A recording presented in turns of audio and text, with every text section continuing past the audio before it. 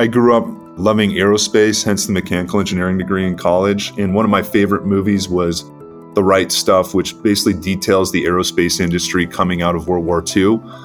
So jet technology coming on board. And I didn't live through that, but watching that movie and then living through the biotech revolution we are currently living through, I just see so many parallels. It's like every day something is being pushed in a basically infinite amount of different directions that has implications across the entire ecosystem. And it's just a really exciting time to be involved. And if you can't see that there's going to be ever increasing possibilities for the foreseeable future, I don't know what to tell you. It's a very exciting time to be involved with this industry.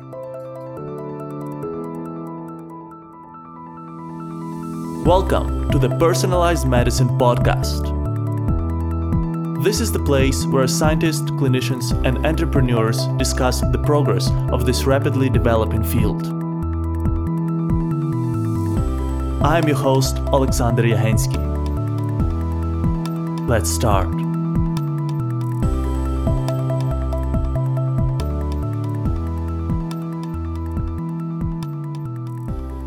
Three, two, one, and we are live. Welcome to the next episode of the Personalized Medicine Podcast. Today, we will be talking about aging and genetic tools that can potentially reverse it.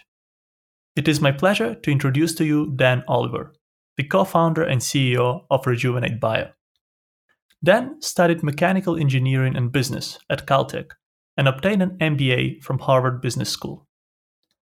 After completing his studies, Dan co-founded several successful companies in very diverse industries.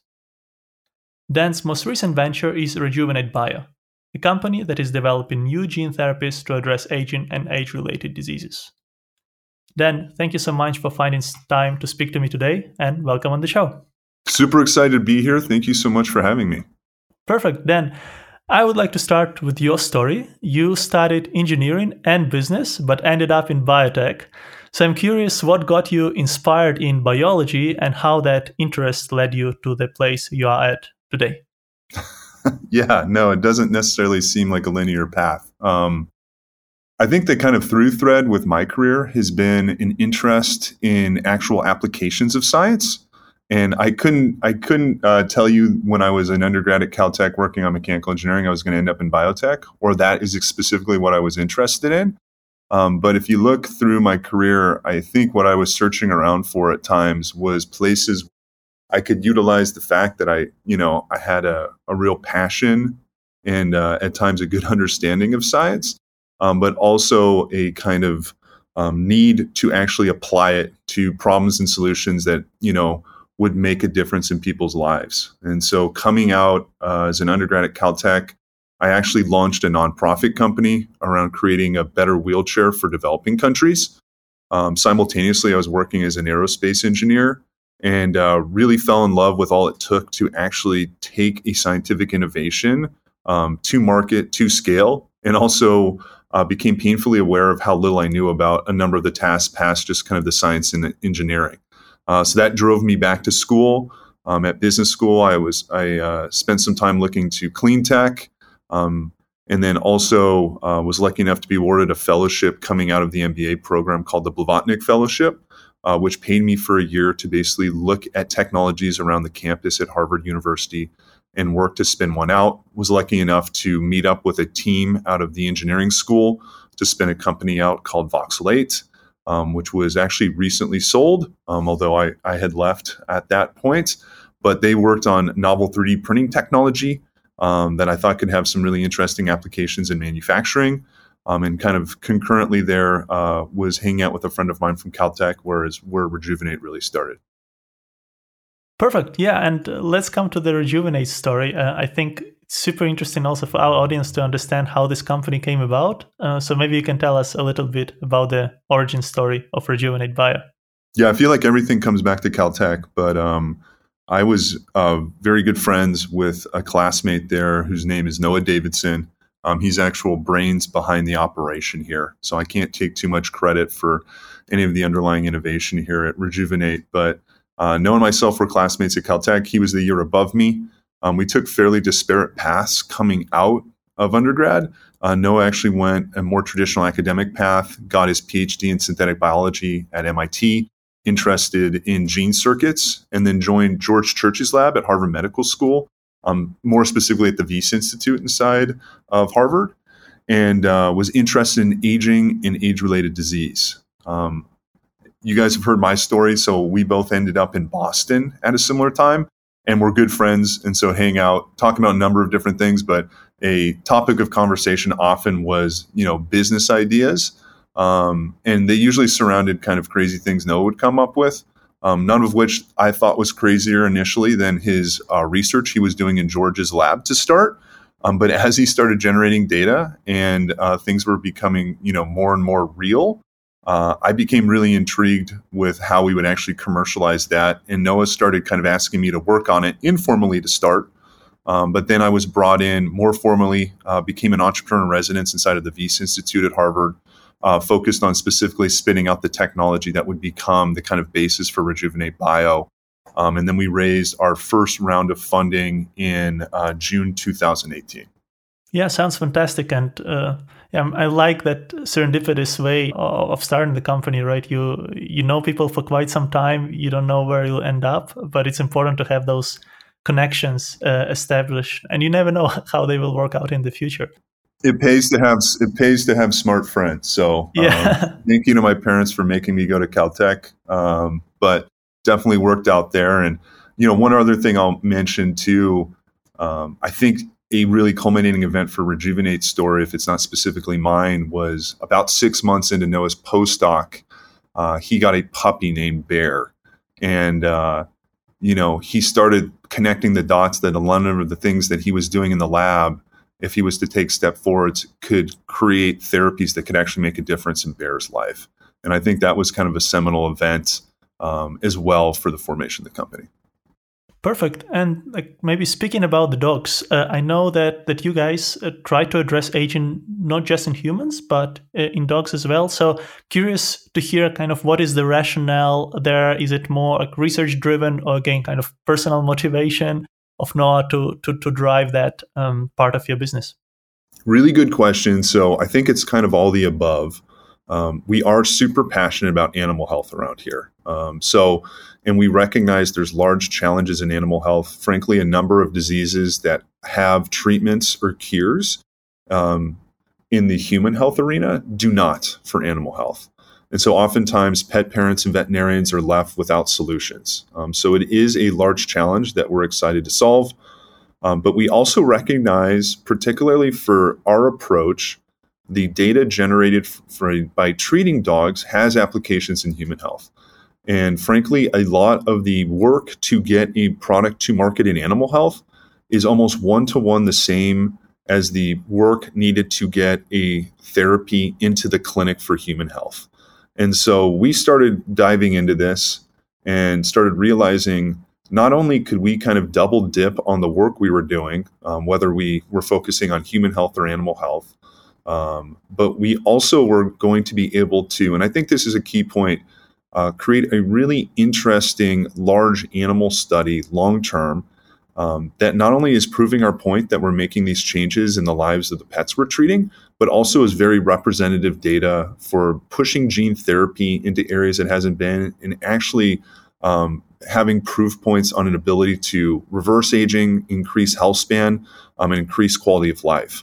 And so by being able to sell into the animal health market, we will actually be generating, data in tens of thousands of animals eventually, and that's our goal. And all of that data should, I think, make people, obviously, when it comes back positive, or that's the hope, should make people much more confident in what's going on as we start pushing our therapies into clinical trials in humans and eventually into indications on that side with very large patient populations. Perfect. Yeah, makes perfect sense, and it's great to see what you mentioned that you are addressing something that is quite often neglected in the healthcare space, the animal health. And what I'm curious about a little bit is the technology behind your idea. So you mentioned that Noah have done quite a lot of research in George Church's lab on kind of genetic alterations that can reverse or slow down aging. So I'm curious, what is the approach that you are trying to use there? Are you targeting specific genes? Is it like a broader platform? So what is kind of the secret sauce behind Rejuvenate Bio? Yeah, so our mission is to actually reverse aging, and I use that that phrase intentionally. I think there's a number of people out there that talk about things like longevity and things like that. We are specifically focused on reversing aging. In order to do that, we've initially created combination gene therapies that take advantage of genes that have been shown to increase lifespan in transgenic mouse experiments. So if someone's not a medical expert, what I just said was we're basically taking mutations that have been shown when bred into mice increase their lifespan.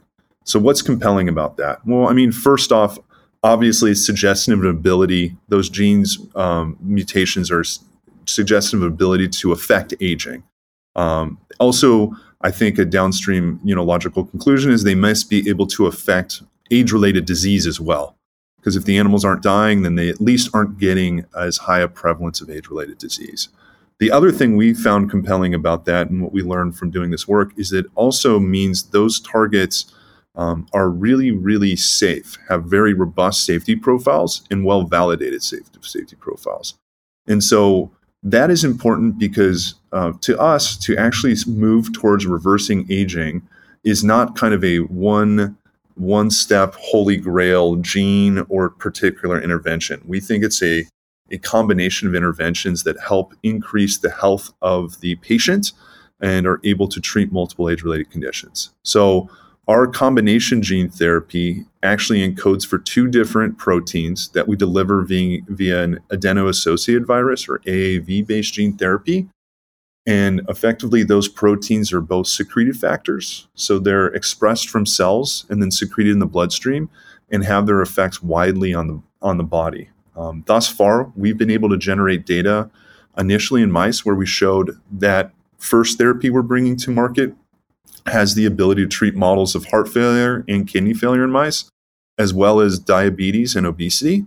And we've subsequently seen really promising data in treating heart failure in dogs, and this is a naturally occurring heart failure, as well as reversing obesity in dogs as well. And so this, to me, if I had to put a bow on it, is the power of focusing on aging. We can create treatments that have really robust safety profiles, generally increase the health of our patients, and are able to treat multiple indications at once. And so instead of kind of getting a laundry list of side effects, you're getting a laundry list of potential other indications and problems these therapies are solving. That's the hope, that's the goal, that's the promise. Perfect. Yeah. And I guess kind of as your research progresses, you can add even like more genes to that pool and let's say enhance further the power of your platform. Yeah. So then the next step, if you kind of think about what we're doing as re-regulating two proteins that become out of or dysregulated through age, the next step we really focus on is, are there tools that don't focus on 1, 2, or 10, or 12, or 100, but could restore gene expression profiles on a system level? Mm-hmm. And so this gets you more into kind of the epigenetic reprogramming space. And I can't tell you too much about the efforts we have ongoing there, but that's really where I see the space going. Instead of focusing on a handful of proteins that you're looking to regulate, working on a more system level to return gene expression to what it was when your patient was, younger, or, in our case, what we're really looking for is healthier. Yeah, super fascinating. And I completely get that approach. I think like with gene therapy, you can make few edits, let's say in your hard-coded genes, but if you can tweak the epigenome and simultaneously affect thousands of genes and reverse that gene expression profile to the cells of the younger individual, that can completely change the game. Yeah, and I think that's an important point you bring up too, the aspect of utilizing gene therapy. We are able to make a more direct change to what we want by utilizing gene therapy, whether it's an epigenetic reprogramming gene therapy or a more standard gene therapy, which is our first products that are coming out the door. So these, I kind of think of the toolkit being built. I'm an engineer by training, so everything comes back to that. But these genetic toolkits or tools allow us to make different changes in a way that have less off-target effects, are more precise. And so in a kind of small molecule world, a number of the things we're doing would just not make sense, even if you had found the correct pathways to go after. And so, we actually work with Kathy High, who was the founder, CSO, and president of Spark Therapeutics, first human gene therapy company to get approval by the FDA. And a huge amount of the work that her colleagues and cohorts were able to accomplish with gene therapy allow this kind of next generation of therapeutics to come onto line. So huge amount of work out there. And that's what gets me really excited about biotech is this kind of iterative nature now. And as more and more innovations come that build basically more tools that you're able to use, you're able to attack larger and larger challenges and create therapies that are more and more targeted to those. Dan, what I'm also curious about, George Church is also one of your co-founders. From the founding perspective, how important was it to have George's backing in the beginning, either like to convince investors or to build up the company? Because I guess the mission that you have is super ambitious, but I can also see a lot of people being skeptical at first and kind of following this idea, especially if somebody who is outside of the field. So George is amazing. I can't say enough good things about him. He's one of the most special, intelligent people I've ever met in my entire life. I think George's impact on the company come in multiple different areas. Of course, the technical development of it was done under his purview at his lab. And I'd be remiss not to mention that he had a huge amount of directing where Noah kind of put his efforts in and also was there when challenges arose to help solve them. And he's done that over and over again. I also think he is so willing to take chances and push the envelope. And it's not just Rejuvenate Bio. You see this across companies like eGenesis and others that are doing really intriguing things. And George, I think, is one of those people that if he sees a logical way of accomplishing a large challenge, he's more than willing to stake his reputation, his resources on going after it. And so we can't thank him enough for the support he gave us both early on. Certainly, he was helpful through our fundraising processes. His name certainly opens a large amount of doors.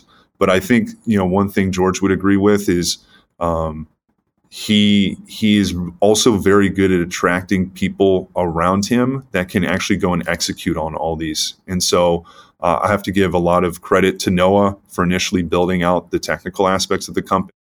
And now Rejuvenate's not just Noah and myself. I mean, we're a team of 20 working on this every day. It's 20 really driven, passionate people about what we're working on. And I think almost that is more of the genius of George, is he's able to attract talent and passion to push into these areas to actually accomplish these goals. We are doing this show for you, and your feedback is very important for us. So if you have any suggestions or comments, would like us to cover a specific topic or recommend a guest, please write us an email to team@pmedcast.com. Or you can reach out to us on LinkedIn, Twitter, or Facebook. Just type in Personalized Medicine Podcast and you will find us there. To download the show notes for this episode, visit our website, pmedcast.com. It's pmedcast.com. The show notes include guest bios, links to their most notable work, and recommendations for additional reads on the topic of the episode. Make sure to check them out. And don't miss the next episode. Subscribe to our podcast on your favorite podcasting platform. Give us a rating and leave a comment. It will help us make this show better. And now, let's get back to the interview. Then, one more question that I would like to ask you is less scientific and more philosophical, and you alluded to that already a little bit earlier. So you mentioned that you want to fully reverse aging, not just, let's say, prolong the healthy lifespan, but try to really prevent aging, so to say, from happening. Can we really get there, or would we rather stop at this step where we just, let's say, postpone the aging by like another 5 or 10 or 15 years? Yeah, I mean, this is why I don't like talking about maximal lifespan as much, because I think it leaves out a huge portion of what's actually important to people, and whether that's what they find important for their dogs or for themselves. And this is the idea that I think everybody's on board with more years of high quality of life. And so if we can create treatments that, go after that, I think people are going to be happy. That would manifest itself in, a number of different ways: less cancer, less heart disease, less stroke, less Alzheimer's, all of these things that people, I think, 100% agree on. And you see huge amounts of money devoted to fundraise for. This is the power of focusing on aging. When you talk about maximal lifespan, you get like a lot of these philosophical debates, which I think are important. But if we are able to increase the amount of years of high quality of life, I think it's likely that maximal lifespan will increase. But I also think you'll do a huge amount of good and almost guarantee that what you're doing is worthwhile along the way. And so that's really the way we think about it. That is very key when we look at our therapies and also the experiments we run. We make sure that we run experiments. We either make sure in our trials that we're measuring quality of life metrics, or we run side trials and side experiments that are effectively verifying that we're increasing health span and quality of life as we're doing these things. And so, we always use the kind of analogy that I don't think anybody necessarily wants to have the typical quality of life of a 90-year-old for another 30 years. But if you told them that they could feel, have the lack of disease and the quality of life that they had when they were in their mid 20s to early 30s or something like that, I think most people would sign up for that for themselves and for their pets. And so that's what we're focused on. Perfect. Yeah, sounds great. And Dan, want to discuss future a little bit with you. So the question that we like to ask on this podcast is about what type of developments you would like to see in your field over the next 10 years. So perhaps speaking specifically about aging and aging research, what are the 3 big things that you expect to happen over the next 10 years or you would like to see happening? Yeah. So, I mean, we just hit one, and I won't belabor the point anymore, but I think the most important is a focus on age reversal versus maximal lifespan or longevity. And so I won't rehash that. I think the other thing that we'd like to see is this idea of reversing aging adopted in a broader setting. You are seeing it seep into large pharma already. We see that actually through the organization of pharma companies. They're now recognizing that their cardiac and metabolic divisions often need to be together because the indication sets are interlinked. And so this idea of moving to not looking at each indication as a specific disease that's not in a larger context, but looking for opportunities to create treatments that span indications that are linked. And so I think that's an important focus moving forward. And then more specifically, for us and for gene therapy and these kind of genetic tools, there's a huge amount of work being done on different tools that once you get them into the body can do interesting things. And you see this across, the mRNA world, gene editing with CRISPR and the next gen CRISPR technologies and classic gene therapy. And I do think a key technology that needs to continue to be developed, and there are people doing really interesting things here, but is delivery systems that do allow us to get ever increasing larger percentage of every single cell in the body. That's a huge tool, a huge goal that would allow a huge amount more interesting things to be done. And so I get excited about the toolkit portion, but that would be a huge thing that would, basically accelerate the possibilities for a huge amount of kind of interventional technologies if you could deliver them basically widely or specifically to each in every single gene type or every single cell type, I mean. Yeah, totally agree. And I think that toolkit is so important, what you also mentioned before, right? Because every new company that pushes a little bit the envelope of what is possible, then it becomes much easier than for the next company to develop a therapy if we have like a new delivery system, a new manufacturing system. And as you said, like biotech is a good example of that. I think over the last 10 years, we've seen an explosion of new techniques, new tools that can be used to benefit patients. 100%. I grew up loving aerospace, hence the mechanical engineering degree in college. And one of my favorite movies was The Right Stuff, which basically details the aerospace industry coming out of World War II. So jet technology coming on board. And I didn't live through that, but watching that movie and then living through the biotech revolution we are currently living through, I just see so many parallels. It's like every day something is being pushed in a basically infinite amount of different directions that has implications across the entire ecosystem. And it's just a really exciting time to be involved. And if you can't see that there's going to be ever increasing possibilities for the foreseeable future, I don't know what to tell you. It's a very exciting time to be involved with this industry. Totally. Perfect. And yeah, I think our audience now has one more movie on their watch list that they should catch up on. I'll certainly give it a try as well. Perfect. Then I think also what we like to ask on our podcast, specifically people who have entrepreneurial experience, is what type of advice would you give to young scientists or young professionals who are thinking about starting their own company, not necessarily in biotech, but generally in technology, in deep tech space? Yeah, I think there's a bias towards like making sure your first one is perfect and everything is lined up correctly. And I'm not saying that you shouldn't do your best to make sure it's successful, but I often think that people would be better served with a bias towards action, like going and trying something, trying to get involved in an existing company.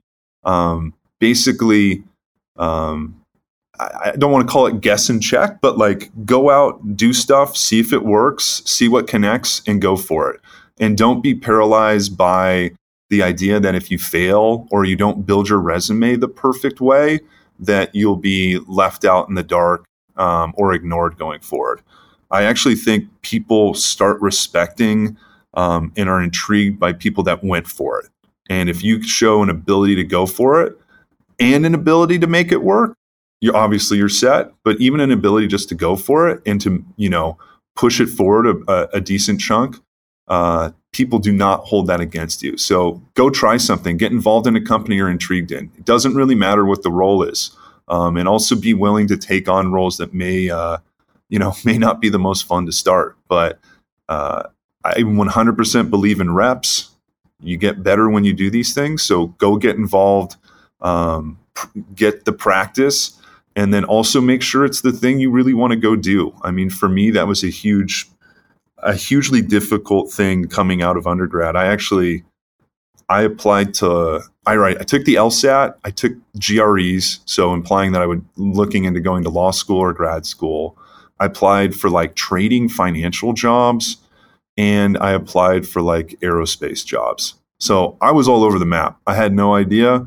And now look at him, ended up as a CEO of a biotech company. So the only thing I can say for people, there are those people out there that kind of know what they want to do. Great. For the rest of us, go try a bunch of different things and know it's totally fine to not like it and to switch. I did. I know lots of people who did, and that is a very viable path. Perfect. Yeah, and I can only second that. Dan, it's super insightful, and as you said, just flexing that muscle and making sure that you put the reps certainly helps. Right? Doesn't matter what the outcome is the first time around. Yeah, and there's all these opportunities at universities with business plan competitions and blah blah blah, and I've heard people critique those that they don't really move the needle. And in some aspects, I agree. Like the hit rate out of those business plan competitions and things like that is probably fairly low for like even companies that get funding. But what I do think it offers people is an opportunity to effectively do work that is very similar to what launching an actual company would be. And it gives people an opportunity to go do that, to have to pitch, to learn a lot of those skills. And whether it's this particular company that takes off, or it's your next one or the one after that, I always kind of thought of it as like, if you go into entrepreneurship and you do it right, they basically pay you and then they give you lottery tickets along the way. And if one of those cashes in, then, you quote unquote made it there. But if you like what you're doing along the way and you have this kind of upside, it just, even financially, it seemed to make the most sense to me. Yeah. Great. Then before I let you go, can you let our audience know where they can find you online in case they want to reach out? I do have a Twitter account, but frankly, it's probably not the best place. I would suggest LinkedIn. I think it's like Daniel C. Oliver. But if you type in Daniel Oliver and Rejuvenate Bio, I'll come up. Feel free to connect. I basically connect with anybody who connects with me on LinkedIn. I do check my messages there because I've used LinkedIn in the past and spam people. So I feel like it's my duty to respond to most messages there. So if you're interested in talking to me, or have questions, please feel to reach out to me through LinkedIn. Perfect. Thank you so much, Dan. This was extremely insightful. Really loved our discussion on aging, on Rejuvenate Bio, and your personal story. I'm sure our audience will love it. So thanks so much, and we'll stay in touch. Perfect. Thank you so much for having me. This was great. Thank you so much for being with us today on the Personalized Medicine Podcast. If you like this show and know someone who would enjoy it too, please share this podcast with them. And don't miss the next episode yourself. Subscribe to the Personalized Medicine Podcast on your favorite podcasting app. You can find us on Apple Podcasts, Spotify, Pocket Casts, Stitcher, iHeartRadio, and many, many more. Please rate us there and leave a comment. That helps us to grow and deliver the best experience to you. To access the show notes for this episode, visit our website, pmedcast.com. It's pmedcast.com. And engage with us on social media, where we regularly share the news and exciting content on personalized medicine.